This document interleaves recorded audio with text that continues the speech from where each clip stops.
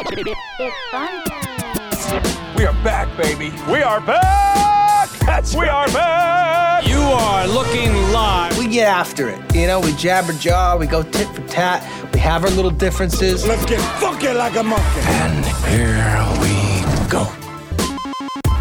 Hello and welcome to the Moose and Runes podcast. This episode 160 of the pod. Nice round number. Two nice round guys. You call me fat? I called us fat, Matt. I called us fat. Well, you implied I was also fat. I mean, you said two round guys. Yeah, but you know how I feel. That's true. You know how I feel about you. That's true. I think you look great. We had a little off-air conversation about how, best shape kid's ever been in. Proud of him. And I mean, there's a podcast topic there.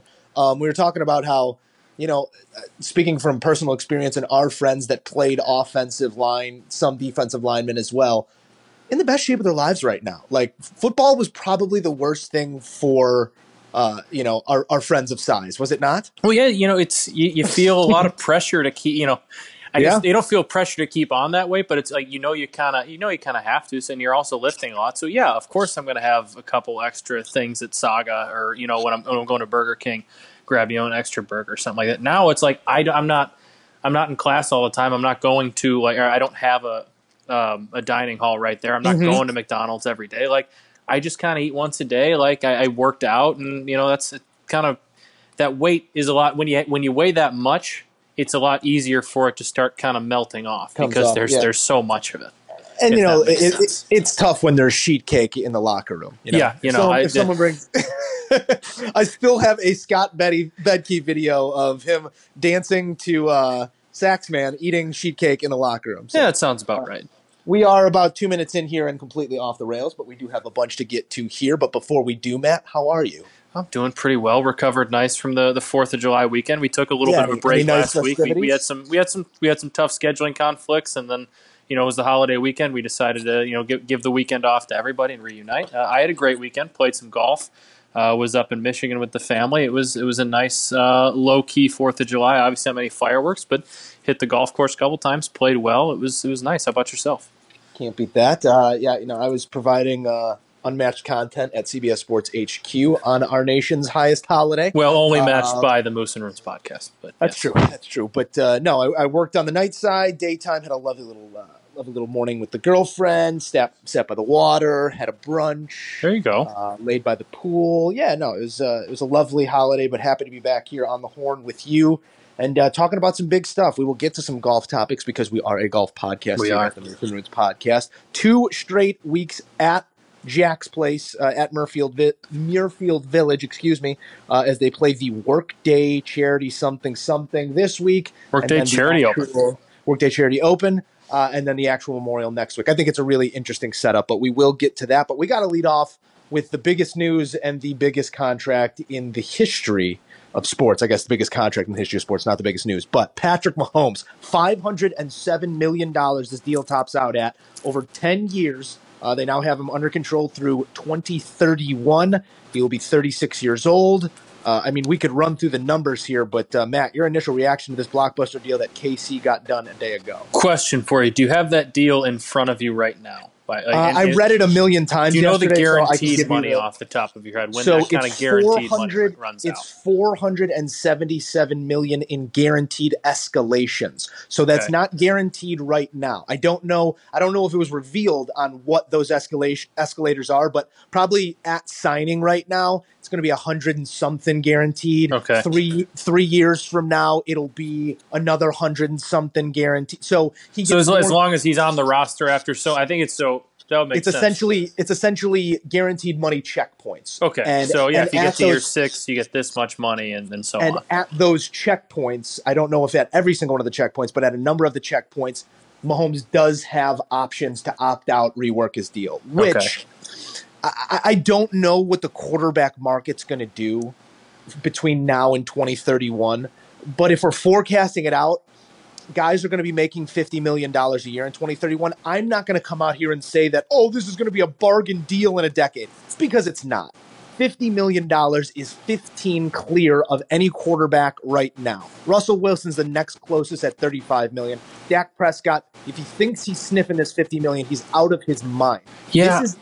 This is not a market-changing deal because he is unequivocally the best quarterback in the league at the age of 24 years old, already with a Hall of Fame resume. He's an albatross. He's not to be compared to.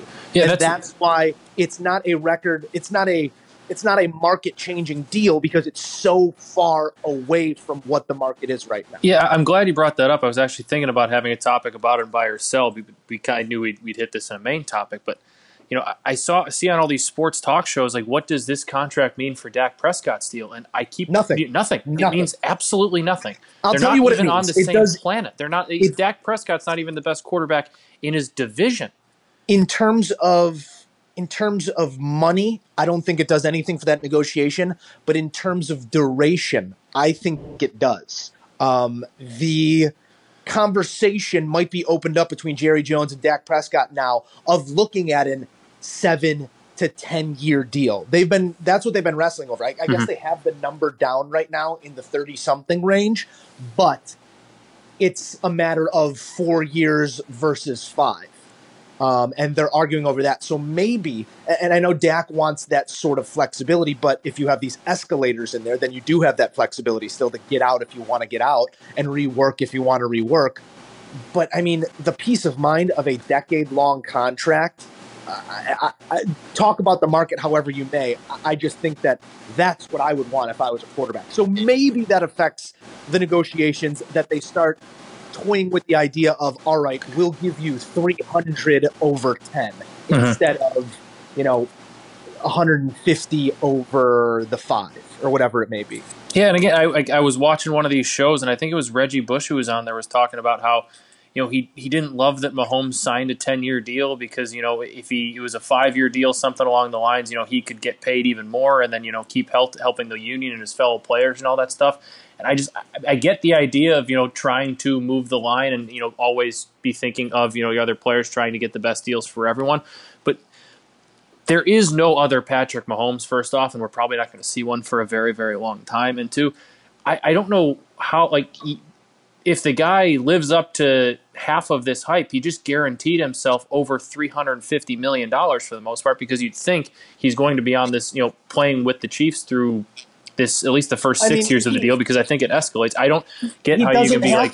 He doesn't have to live up to that hype, though, Matt. He's already won a Super Bowl. He's already been the league MVP. He's already been the Super Bowl MVP. He's one of 3 guys to have a 50-touchdown passing season. He has already surpassed any hype. This deal is awarding the work that he's done. I'm not saying that he won't continue to shine and be the league's brightest star, but the money's no longer connected to his performance. I mean, he could take a dump and they owe him some money, You say that now. I mean, the Chiefs and the Chiefs fans will always be, indebted to Patrick Mahomes and love Patrick Mahomes for what he did. But I still don't think you can say that, because he can go, not that this is going to happen, but, God forbid he has, injury riddled, however many, first couple of years of this contract. And then it does start becoming a little bit of a problem. You're still going to hear criticisms from people about how, now he's an albatross and all that stuff. Again, it goes back to the old Bill Belichick saying of, you don't pay for, and not maybe more than just Belichick, but you don't pay a guy for what he did. You pay him for what he's going to do. You're still paying for what you hope Patrick Mahomes is going to do. You hope this isn't all over. So no, I don't think a $500 million contract is a reward for what he's done from ages 21 to 24. But I had another point there and I forgot. I'm doing this 2 weeks in a row for me. I think we got to get you on a nootropic. I think we got to get you some. What does that mean? What's a word? It's brain vitamins. It kind of gets things firing a little bit. I'm taking vitamin D. Does that help? Vitamin D has nothing. That's for bones, right? But it's good for you. Okay. Vitamin D is supposed to be good in this whole protection against coronavirus. Great for the immune system. I'm on a heavy battery right now of vitamin A, B, C, D, and some fish oil. Isn't that a multivitamin? What's a multivitamin? No, because I like being super extra and just taking a bunch of pills. And sounds about right for you. Feeling like Bill Romanowski. There you go. Sounds about but right. Again, we've veered off the path here, Matt. I want to continue down this Pat Mahomes road because It's 507, or excuse me, 503. I may have said 507. It tops out at 503, I believe. Yes, if, I might have if he said hits 507 everything and is at the top of the under show, so I contract apologize. through 36, yeah, it's 503 million, which is 503 million. But the thing that tells you how much the Chiefs organization, how much fans of the game, how much anyone who knows anything about football believes in Pat Mahomes, is I haven't heard much pushback on this. No, like, you don't. Like, yeah, you don't give a 10-year deal to a guy that also like isn't the who isn't the total package. Obviously, he has the talent, but this just confirms what we've already known. He's a great locker room guy. He's a great organization guy. He's the type of guy that you want to build around the person around your organization, not just the talent. But this also the question always arises on the tail end of a contract like this is what does it do for the Chiefs cap number in the long term? D Ford right now, not D Ford. Is it D Ford? One of the Chiefs defensemen, the defensive line. Oh, Frank. No, not Frank. Clark. No. Chris Taylor, Jones? I think it is. Chris Taylor? No, I don't think it's He's Chris their Taylor. defensive line. I know. Someone wants to be He wants reworked $20 right million now. a year. Yeah, D Ford's no longer on the team. He wants to be reworked right now. You have Travis Kelce up in 2 years. You have Chris Jones. Chris Jones, thank you. You have Tyreek Hill up in a couple years. People have to be paid, and you now have 50 a year of whatever the salary cap is going to your quarterback, and it's tough to win that way. And we saw the Patriots dynasty succeed because Tom Brady never took anything close to the number that he was worth. He always left his management room to wiggle and room to go get him somebody and room to bolster the defense and pick up another back. The Chiefs are going to have to be really creative in how they move forward for the next decade. Yes, the cap number is going to go up. Maybe not next year because revenues are going to go down this year with no fans in the stands. They're going to be strapped 2 years from now. Then the number is going to go up and they're going to feel like they can breathe. But still, when that percentage of your number is going to your quarterback, you're going to hit some situations where you got to say bye to guys you love. Yeah, I mean, we've seen it across all sports with football especially, and I think they kind of, I forgot who sent out this tweet. It might have been Louis Riddick, but all their young players that are still under contract for really affordable deals. Obviously, Tyreek Hill, Mecole Hardman, Damian Williams. Obviously, they just drafted Clyde Edwards-Helaire. So they kind of have, I don't want to say a window, the only window of Patrick Mahomes' deal, but they kind of have a window here in these next, 3-ish years that they better go ahead and win at least one more before they kind of have to hope they drafted really well and regroup. And like you said, get really creative. That said, yeah. I think it's after 2022 they have is the NFL TV deals are up, and they're probably hoping you see the cap rise a bunch after that too. But still, $50 million to one player, no matter what the cap number is going to be, at least a fifth or a sixth of that cap, of your total salary cap, no matter kind of what it's going to rise to. It's not going to rise to the point where it's not going to be a huge, huge chunk. The thing is that over the next decade, so many different things are going to happen, good, bad, and otherwise, to the Chiefs and Pat Mahomes, that the pundits will say everything about him. He will. We wrote Tom Brady off. We wrote Tom Brady off twice in a decade. He had 2 different dynasties in a decade, in 15 years' time, 20 years' time. The news cycle is always going to try and move faster than the player. Right now, we're celebrating this guy. And like you said, probably for the next couple of years, we'll continue to do so. Will there be a downturn at some point in the next decade? I think the law of averages and the salary cap era indicates 100% yes. Absolutely. We will go bad on Patrick Mahomes, and then Patrick Mahomes will come back because he's uber talented. It's a wonderful moment for him. It's a wonderful moment for anyone who's up for a contract because they look at him and say, that's what I could do if I'm the best at my position, not to the tune of $50 million, but they're seeing teams making commitments to the faces of their franchises pretty much all around the league. I mean, we went out and paid safety here in Chicago. You go and pay a quarterback in Kansas City. Guys are getting their contracts. And then there's other franchises like the Patriots who are getting former MVPs for $1 million flat. Like it's the game can be played a multitude of different ways, and I think we're seeing the Chiefs just push all their chips in on the quarterback route, and that's a smart route to push your chips in on. I would just say word of warning here. If you look at the best teams from a year ago, and possibly if you look at the last couple years in the NFL, what gets you to the Super Bowl, what gets you to championship weekend is defense and a fantastic run game. Don't be fooled by the 49ers. That's a run offense. We obviously know the Ravens are a run-first offense. The Titans surprised everyone last year by running the ball. Granted, it wasn't always through runs, but who was the breakout player even for the Chiefs last year in their run? It was Damian Williams. Yeah, and you have to be able to make commitments to the defensive side of the ball. I guess is the point that I'm trying to get to here, and I think that's where you might see a downturn a few years out from now. Not trying to go bad on Patrick Mahomes, not trying to go bad on this deal. It's deserved and beyond, and I'm happy to see it. But there will be ramifications in the long term, I think. No, and I think what you said, the Patriots are obviously added a former NFL MVP for $1 million, and they've had a track record of, because of the reputation they've built up the last few years with Tom Brady. Obviously, it's not Tom Brady anymore, but because of their coach and who that organization is, they can lure those types of guys, the guys who maybe aren't getting the big offers. They want to come on one-year prove-it deals for super cheap. And I think the Chiefs are hoping that over the next year or two, they can help kind of build up that reputation within themselves. So when this $50 million cap hit starts to kick in, just to pick a name out of a hat, Allen Robinson, say he hits the free agent market in 4 years and he's looking for a one-year prove-it deal, he might come play for $1 million for the Chiefs and hope he hits some incentives and then get paid the year after somewhere else. He's going to try and get those. I think they're kind of banking on going the Patriots route of that way because that's a way to kind of work around getting some high-end talent to come play for you when you have that high-end, salary cap hit on your quarterback.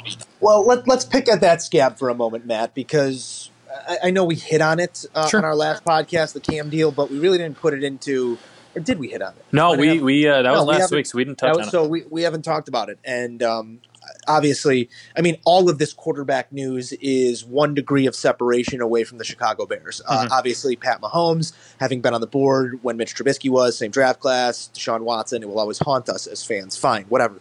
Cam Newton, this is a decision that was made more recently to spend $21 million in dead money on Nick Foles, who is going to be in a quarterback controversy with a guy that you hope might figure it. Like, the quarterback situation is still shit in Chicago, and we're spending money on a guy who might not start. $21 million we're spending on a guy who might not start. Where you see Cam Newton go to a winning franchise and just, you can't help but think that it's going to work pending his health. Like, if Cam Newton is healthy for 3/4 of the season, the Patriots are going to the playoffs. That's how good the coaching is, regardless of the players that are surrounded by him. Yes, he might not have the targets that he might want offensively, but they're going to be a run-first team as they were with Tom Brady under center. Maybe you start working Cam into a little bit of run game, but that offense, the way they call plays, it fits, it always molds their talent. And I know I'm getting off on a tangent here, but Matt, were you able to avoid the sinking feeling of that should be our quarterback when Cam Newton signed with the Patriots? Yes and no. Part of me wants to know what is we just talked about it. We got the Patriots are a team who's kind of built up this reputation with their coaching staff. Okay, but forget the reputation. Well, no, I'm saying I don't know if we would have offered an offer that he'd have accepted Cam, from the Bears. No, but would he have taken $6 million a year? Would he have taken $4 million a year at that point? Or were the Bears and the front office and anyone who has any hand in making the decision, the scouting personnel, were they too afraid of waiting this thing out beyond free agency, beyond a draft, beyond everything, beyond a pandemic, and waiting until July damn near to sign a quarterback? I do kind of think they were a little bit afraid about that. And I think another thing they might have been a little bit afraid of was committing, not to say Nick Foles' injury history is good, because it's not, and this isn't me giving them a pass. I'm thinking maybe what their logic was. If they were to offer Cam Newton 1 year, $10 million or whatever it might have been to get him out, 2 months ago, and he comes in and isn't the same, clearly still hurt, or gets hurt, week 1 or 2, that puts them in another really, really bad spot. No, it doesn't. Then you put the quarterback in that you drafted 4 years ago and say, sink or swim, kid. You want a contract? Earn it. Well, you're in the same spot right now. You're still going to have that. You still have the opportunity to do that. But your option for a number one. I'm not saying it wouldn't have been the right decision, but you can't tell me that if Cam Newton, with foot troubles last year, came in week 2, suffered a broken foot or something like that, And again, I'm not saying this isn't what they Nick should have done. Nick Foles broke his collarbone. I'm not saying Nick Foles broke his collarbone 8 months ago, Matt. Stop yelling. But you're making bad points. I'm not defending them. I'm saying what I think might have been going through their head. And I'm not saying it's much better, but I'm saying this might have been what they see as the safer route. And I also think Matt Nagy, I think Brian Pace as well, you can see they kind of think the same way. They're in love with their guys. And I think this is to a fault because, again, I don't think this is necessarily... You can take that shit and run with it, Matt, because I'm not defending them. I'm not saying I agree with them. I'm saying you are. You are. No, I literally just said I'd have gone with Cam Newton. You're laying out a plan of why they did what they did. Yes. That doesn't make it right. I didn't say it was right. Recall one time. Stop laying it out because everyone knows what the Bears did. They stepped in it again. And I'm hoping for the best with Nick Foles. But the more tape I watch, the more I get into Nick Foles, the more I think about it. We're in store for another disappointment. We're in store for a Fenwick High School freshman split squad quarterback situation for the rest of this next season. We're in store for the decision makers to continue to make poor decisions until the decision makers are changed. Because you're seeing what a championship caliber franchise did with their quarterback situation, quite similar to ours. A team that's predicated on defense and run went out and took a chance. We did what we thought was safe and handcuffed ourselves financially. It's good management in the face of bad management. Again, the Bears are in the situation where they look like the asses. A guy just signed a $503 million contract that was sitting under their noses, but they got cute. Now they want to play it safe, and you can't get the quarterback position right again. That's where we're at. I haven't disagreed with anything you said. I don't disagree with anything you said. I'm on the same page with you in thinking that if given these two contracts, or obviously I don't think the Bears could have gotten Cam at this deal he signed with the Patriots because the Patriots, I would have liked Cam. But at a rebate for what they paid for a lesser athlete, for a lesser quarterback, for someone whose ceiling is far lower than the alternatives. I'm not. I'm with you. Let me ask you this question. Sure. Do you believe the Bears can win a Super Bowl with Nick Foles? If all things go right, yes. No. It's NFL football. Not everything's going to go right. Can they withstand what goes wrong? Do you believe the Bears can win a Super Bowl with Nick Foles? I think it's more likely than Cam Newton, but I do think it's possible. That's where I depart from you. 100%. 100%. If you want me to play devil's advocate, Joe, Cam, one of them. If you want me to play devil's advocate, I don't want to argue with you because I'm on the side of Cam Newton being better. If you want me to play devil's advocate, one has a Super Bowl ring and a Super Bowl MVP. The other doesn't. The other won the MVP and then played the worst game of his season and one of the worst of his career in the Super Bowl. But also had an MVP season to get his team to the Super Bowl. Nick Foles picked up the reins, got hot, and again was led by a defense. Oh, yeah, the Bears don't have that, do they? Matt, Joe, I'm with you, and you're arguing me. You're poking me. You're trying to get me to argue with you, so I'm arguing with you. I'm making points back. Again, I'm with you on Cam Newton. He would have been the better quarterback for this situation. So, Matt, explain to me this then. Okay. How do you say you're with me on Cam Newton, but then you say the Bears have a better chance of winning a Super Bowl with Nick Foles? I didn't say that. Yes, I said they have a chance with Nick Foles. I said they have a bet. No, I'll play it back with you if you want me to after this. I said they have a better chance with Cam Newton. I think they have a chance with Nick Foles. All right. I'm done sticking up for bad decision making. And we just watched it happen again, this time during an off season, so we're not getting to see it immediately land flat on its face. But that is what we are driving 100 miles an hour at. And just as if the Chiefs don't win another championship in the next 5 years, it's a disappointment for them, but it's a disappointment in the short term. I'm tired of being disappointed long term with the only team that I give a damn about anymore.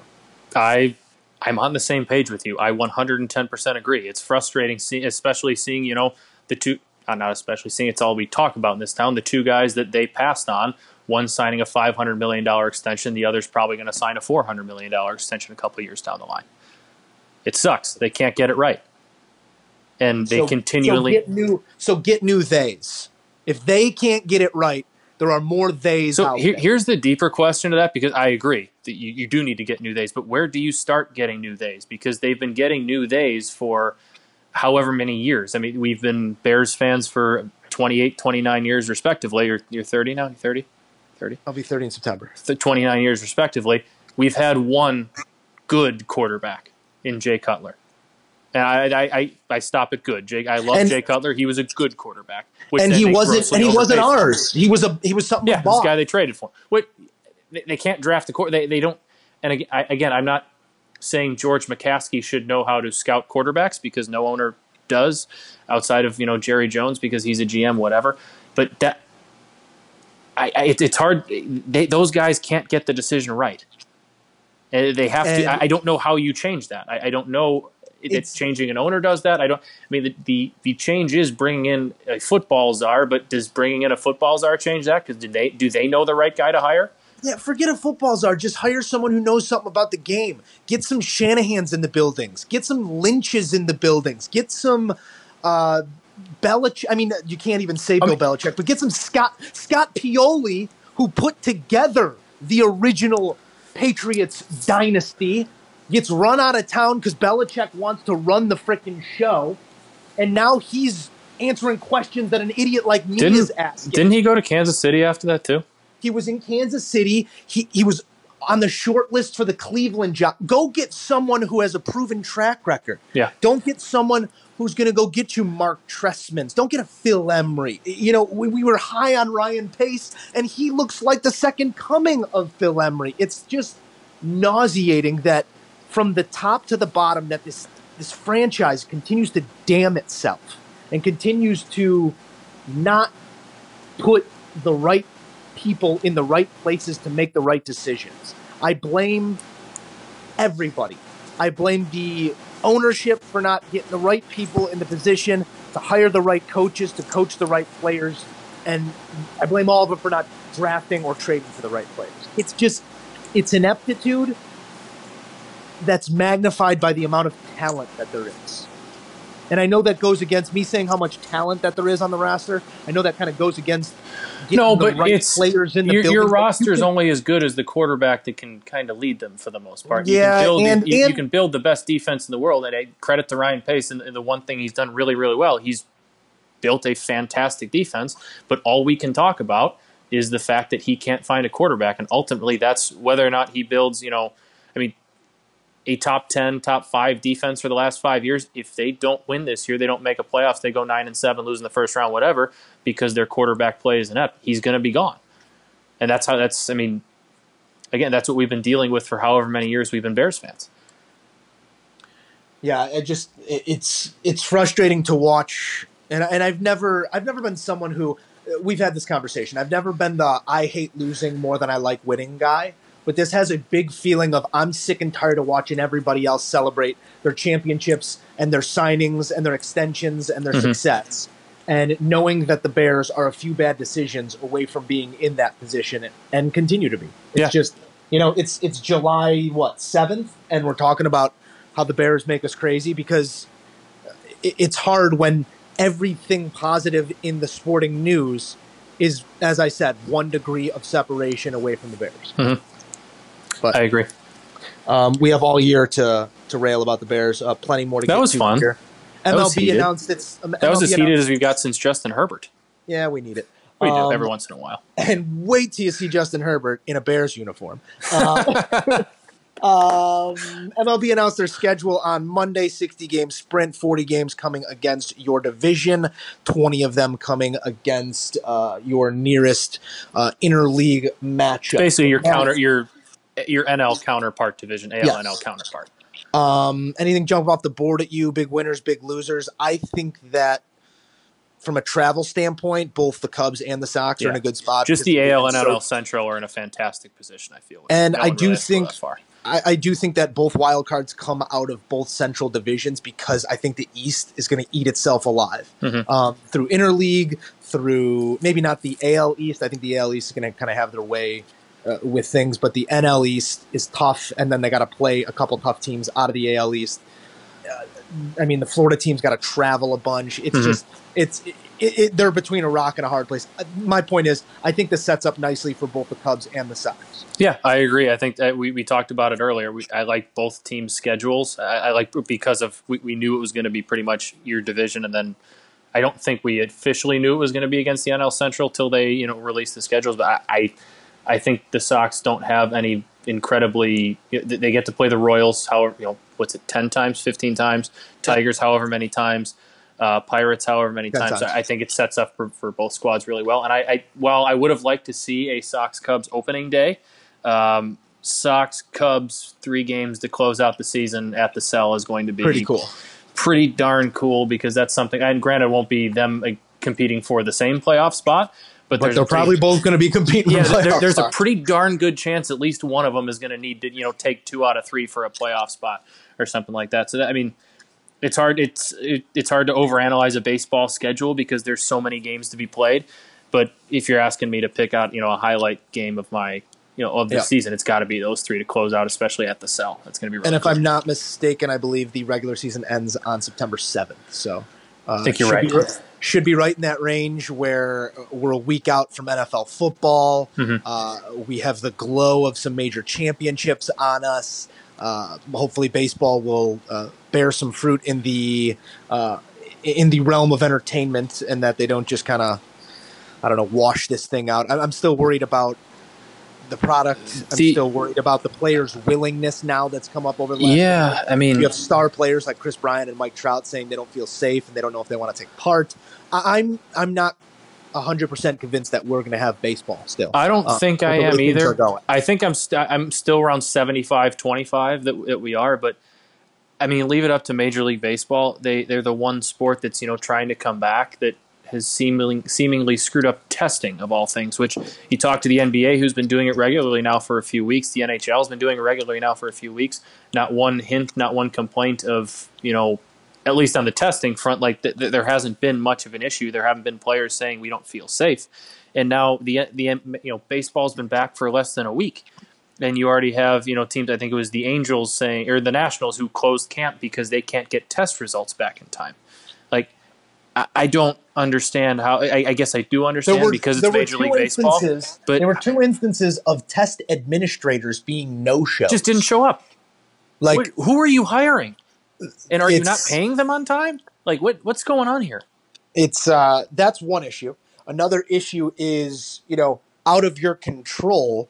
If you have a team a la the Dallas MLS team, get 10 players and a coach sick and have to pull out, what does that do to the schedule? What does that do to the standings? What does that do to competition? There are so many different things that could go wrong, and there's only a couple ways that this thing could go right, and that has me very worried because I have opened myself up, and I am looking forward to baseball, and I did put those thoughts out of my mind, or tried to yesterday, and get excited for the schedule. But all things are tentative in the year 2020. Yeah, I think we'll at least have it by July 24th. But like you said, and it's pretty much the same concern with all sports coming back, is what happens if there's some sort of outbreak within one team, and then that team just played this team a couple times, and then how does that affect the schedule going forward? How many teams have they been in contact, and so on and so forth? You have to delay the season. Just logistically. They need everything to pretty much go perfectly right. With what they've done now, Matt, you haven't allowed yourself that window to possibly extend the season. You gotta fit these things in, and you're playing with weather. You're playing with a finite amount of time. You saw the head of men's Division I basketball yesterday come out and say, we've presented it to the Power 5 conferences. We want to start the season in October in case we have another breakout, that we can pause the season and still do March Madness when we want to do March Madness. It's you have to have foresight. It's like baseball decided they weren't going to figure out how they were going to do this until the deal was signed. They just right after this, they came to, okay, now how do we want to go about this? Whereas you have the NHL, who announced, what was it, 2-3 weeks ago, or 3 weeks ago, a month ago, that they're coming back on these dates. And that's 2 months from now, and we're going to start phasing ourselves back into camp, back into practicing, to the point where we have enough people tested. We've gotten everybody tested. We have time where if one or two fall out, we can put the brakes on things. The NBA doing the same thing. They've opened up workouts starting over a month ago. And baseball's like, yeah, okay, cool. We got 2 weeks. That's enough time. We'll argue about this money before we get to things here. Baseball, and I was this kid too. but baseball's the kid that decides to write, the 7-page paper the night before it's due. You can't have that. No, I mean, you definitely can never get A's from that. I gave great pause there as an English writing major. I was always workshopping a couple ideas a few weeks out. So. I would do I think everyone in college had the late night night before where you crush some things in. But I was a big fan of starting like 2 weeks early, and I'd knock out a paragraph. All right, cool. Knock out another page. All right, that's done. Just space it out so I never had to work too long. For that long in a row. That's why you and I did not go Ivy League. And there's a Harvard of the Midwest. There's a tie-in here. Harvard of the Midwest. Harvard of the Midwest. But the tie-in here is that a silver lining of this all is that we might have an actual competitive league in spring playing football. The Ivy League wants to move all fall sports to the spring of 2021. So we might be betting Dartmouth-Princeton on a Saturday afternoon in Harvard, the spring. if that's the case, Harvard-Yale might be the most gambled on game in the history of sports. Well, if there's Harvard, fans Yale, if there's fans June in the stands to close out the season, oh man! If there's fans in the stands and that thing is at the Yale Bowl, you're staying at Joe Musso's house, and we're going to the Harvard-Yale game we'll tailgate because I'm coming. Yale's 45 minutes from me. Deal. I'm in. We'll go. We'll tailgate. I'll bring the grill. You bring the food. The cook. You're the better cook, but I'll bring the supplies. You bring the food. You do the cooking. We gotta root for opposing teams, though. Dibs on Harvard. That's fine. I can go, if it's a home game, I'll take the home team. Okay. Yeah. I'm going road show with my Harvard Crimson. You're supporting Friar Harvard alum Jack Dittmer. I'm supporting Yale Friar alum Dan Walsh. There you go. That's it. Good stuff. Friar's always well represented in the Ivy League. But Matt, let's keep this thing rolling here. And I know the CCIW. We've been digging into these pretty deep today. We hope you guys are enjoying this episode 160 of the Moose and Runes podcast. We do have some buy or sells coming up for you, but get into the mailbag because that's Matt and I's favorite part of this whole thing. And if you stop doing that, Matt's going to have to, pull my ear to get this thing done. Golf questions, food questions. Whatever it is. Sports questions, if you got them, that's great too. But, I think you guys agree. What was that show growing up? Loveline, sex questions. You could send us your sex questions. Maybe hold off on that one. I don't. Yeah, but I'm just trying. I'm just trying to stoke the fire. I'm trying to get the people involved. About answering it. Yeah, sure. We'll look I'm not trying to kink shame. You ask whatever questions you want here if you think it's appropriate for the Moose and Runes podcast. Maybe we'll answer it. Okay. Maybe we'll answer it. I'll give you that. Twitter, you can get away with a lot on Twitter. We don't have the explicit tag, but we're also not big enough to have the explicit tag. So get us the explicit tag. Matt, let's talk a little golf here. I've actually been dry swinging a new utility iron. Yeah, I wanted to. No, don't call it a utility. It's a utility iron. What is it? It's a 2-iron. You got a 2. Yeah, but it doesn't even have a 2 on it. It's got the degree on it. That's how you know it's a utility iron. It's got a nice big hittable back. It's an 18-degree utility iron. Jeez. So what club are you going to take out of the bag for it? I think I've been really into a knockdown pitching wedge. Anything longer than I can gap my pitching wedge all the way down to my 56 degree. So I think I'm going to take my 52 out. Because I think I've swung my 52 once this summer, and this gives me another option off the tee. I had a 48, and I want to add a hybrid to the bag. I did add a hybrid to the bag this last weekend. Well, I borrowed one from my cousin that now I've decided I'm going to buy because I liked it so much. Took out the 48, and I'm kind of with you. I can, if I muscled up a sand wedge, I mean, if wind is not much of a factor, if I really go at a sand wedge, I can get that thing, 120, and in between there and 145, 150, I can knock down a pitching wedge, go 70 to 80%. I don't really need that gap wedge club, I don't think, in that hybrid, that longer iron that you feel really comfortable with. Yeah. I feel like that makes much more of a difference than a third or fourth wedge because granted you don't hit them as much. Those longer irons where you're 250 out, whatever, in the middle of a fairway, and you need to feel comfortable with the club in your hand, you want to go for it.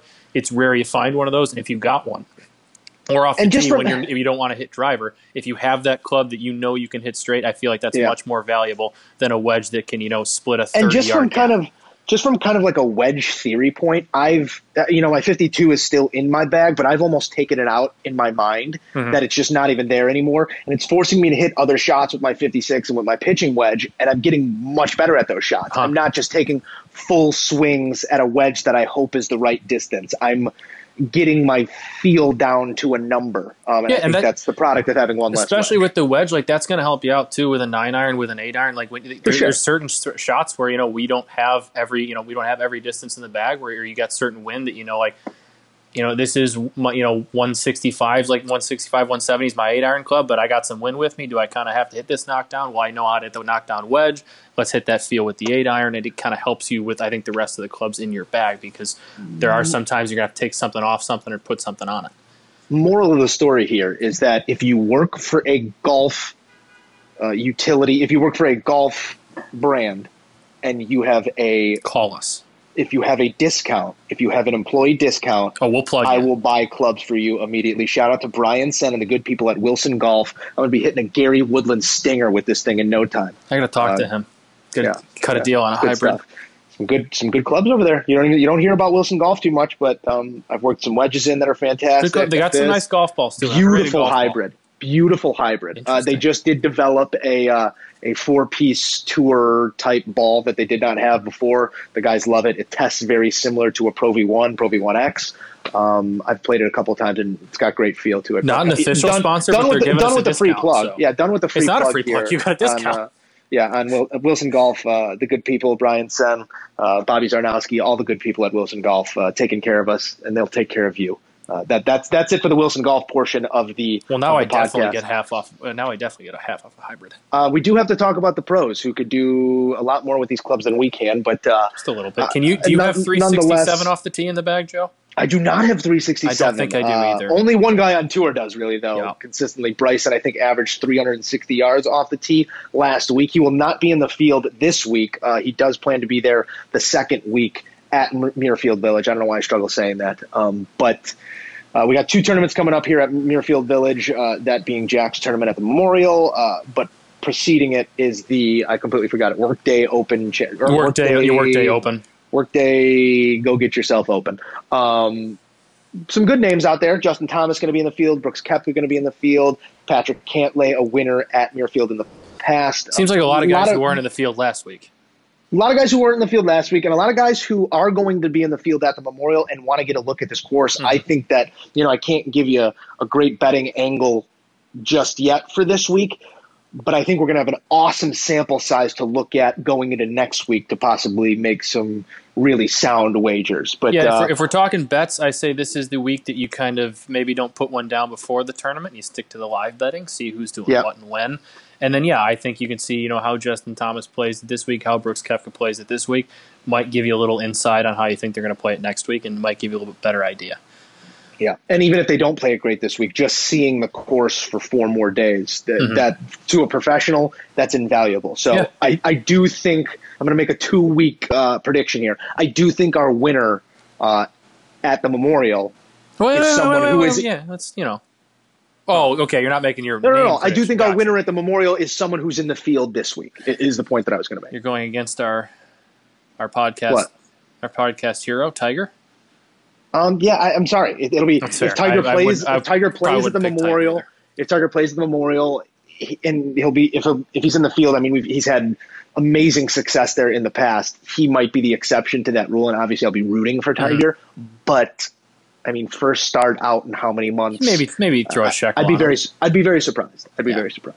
I'm with you. This is going to be the tough week to kind of bet, but you keep an eye on things for next week. But let's meld this all together. I know we're talking about next week. We're talking about this week. Let's talk about last week a little bit. Jack came out, and I follow Jack on social media, and he put something along the lines out on Instagram yesterday that golf's greatest test is firm, fast, and windy. We know we'll be firm and fast. We hope to have wind this week at Memorial. It'll be a true test. Kind of taking a shot at what we've seen over the last couple of weeks. I know we heralded it because it brought a lot of guys into the field, but then we get to the point where we see Bryson do what he did last week, and people are starting to get nervous. All the purists, is he breaking golf?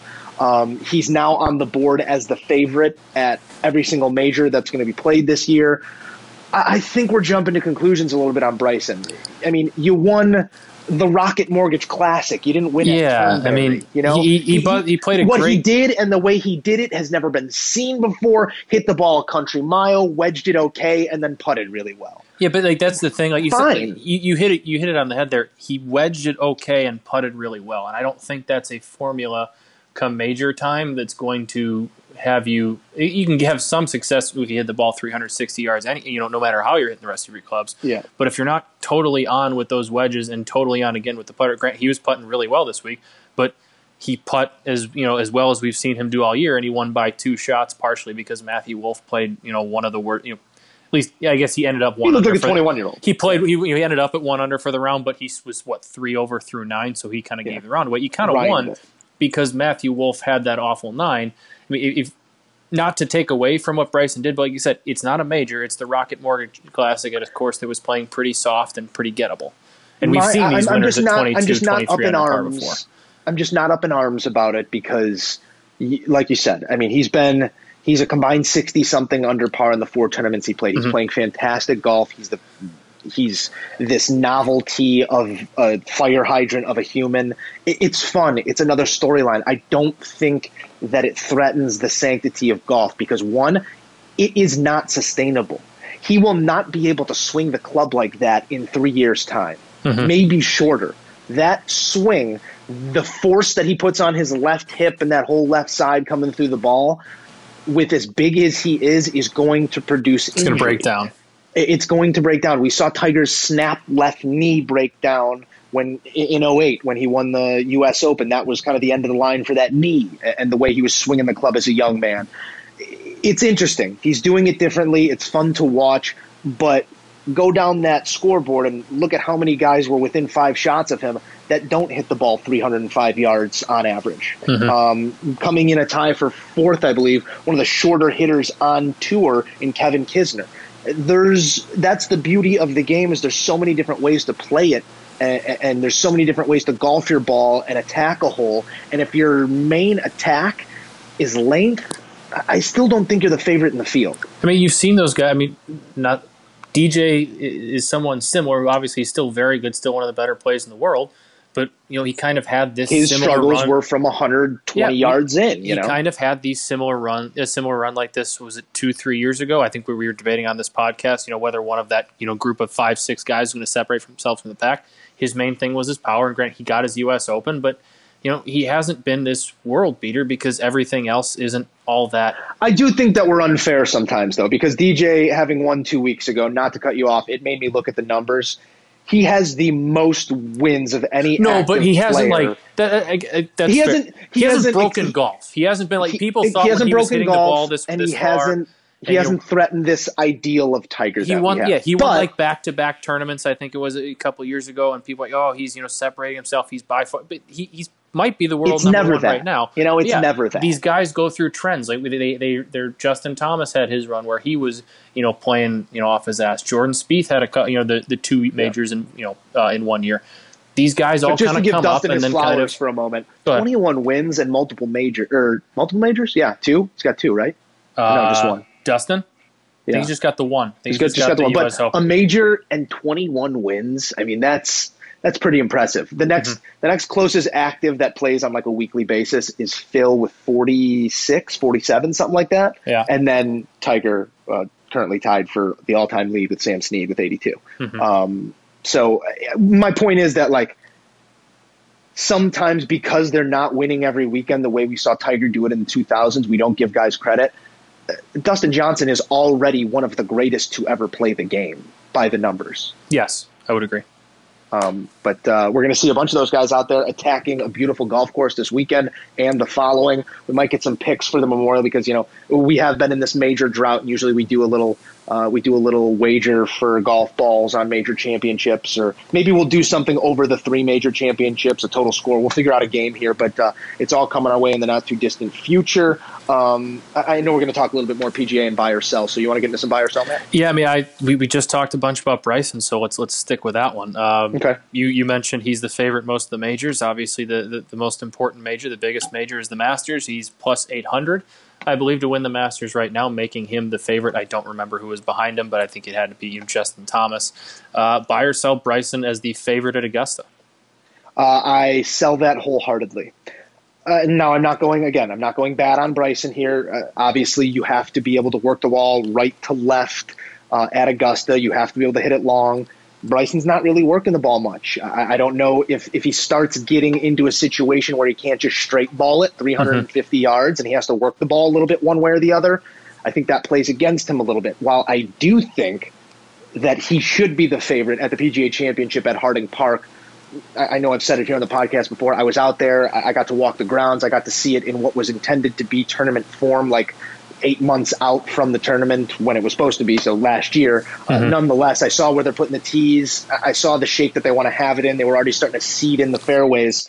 I just think that he's going to be able to bomb and gouge it around Harding Park where you won't be able to bomb and gouge Augusta National. Yeah, that's why I think he should be the favorite at the PGA. There's places to miss it out there, whereas Augusta, and not to get romantic about the game. No, it's a lot more than just hitting the ball far. It is. There is a game plan that you need to sustain for 4 days if you want to be at the top of that leaderboard. And I think that was perfectly encapsulated by Tiger Woods making a bogey on the 72nd hole of the 2019 Masters and winning. You just have to be able to take par out of your mind and just hit each shot the way you need to hit it.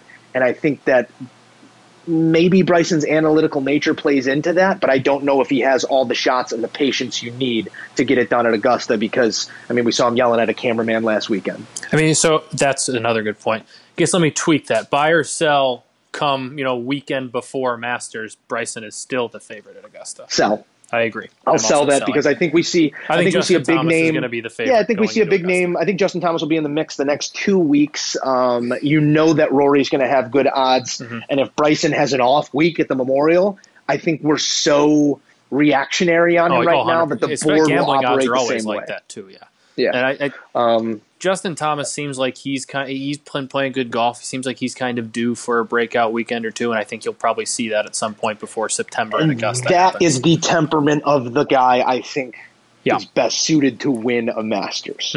Now, there have been fiery individuals to win it in the past, in the recent past. Patrick Reed, Sergio Garcia, other guys that maybe have worn their emotions on their sleeve and operate a little bit more free-willing, but I just think that if you can be Tiger Woods, if you can be almost even a little bit more Dustin Johnson and be able to weather the storm, I think that sets up a little better. Now, DJ does not fit the mold of working the ball right to left anymore. He loves to hit that cut, and I think that that's where he gets in trouble at Augusta. But we will get into the Masters plenty more when Masters. I can't wait. I could talk about the Masters we do have every week till the Masters. A couple more buy or sells to get into. Matt, I always ask you this whenever there's a card, and I know you reference me as our UFC guy, but I want to see where the common fan is at right now. Buy or sell UFC 151 or 251, excuse me. And do you even know who's on the card? So this is the first one on Fight Island, right? First one on Fight Island in Abu Dhabi. That's already intriguing to me. Okay. I don't know who's on the card other than I knew the breaking news.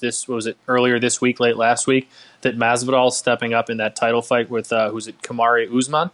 Kamaru Usman will fight Jorge Masvidal in a fight that they've been trying to make for 2 years now, and they can't because whatchamacallit, Masvidal, just the numbers weren't right. He wanted more money. Yeah.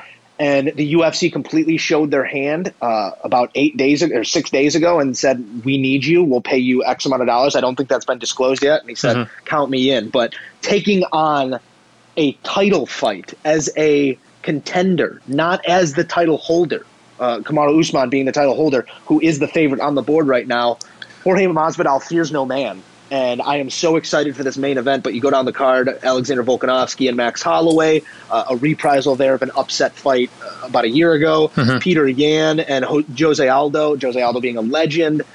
You have another title fight between Jessica Andrade and Rose Namajunas. Rose Namajunas kind of at a crossroads here, as is Paige Van Zandt. So, some awesome storylines on the card if you really are deep into the UFC world. But also, if you're not, these are fights that are going to have fireworks. Well, that's the thing that I've always liked about the UFC fights that I buy. I never really buy or go out of my way to watch a UFC fight because of the card.